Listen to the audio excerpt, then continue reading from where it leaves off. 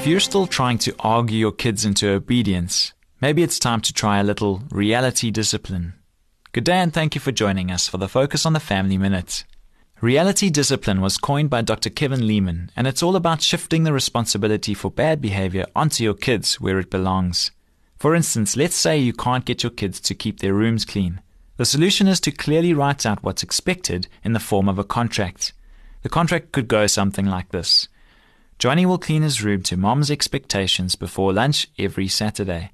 If he fails to do so, he won't be able to go out with his friends for the following week. You could also add an amendment that Mom will clean Johnny's room and deduct a certain amount from his allowance. Then all parties should sign the contract. What this does is hold Johnny responsible for his actions and removes the need for argument. When kids know what's expected of them and what will happen if they don't obey, they have no one to blame but themselves. For more information on family issues, please call Focus on the Family in South Africa on 031 716 3300.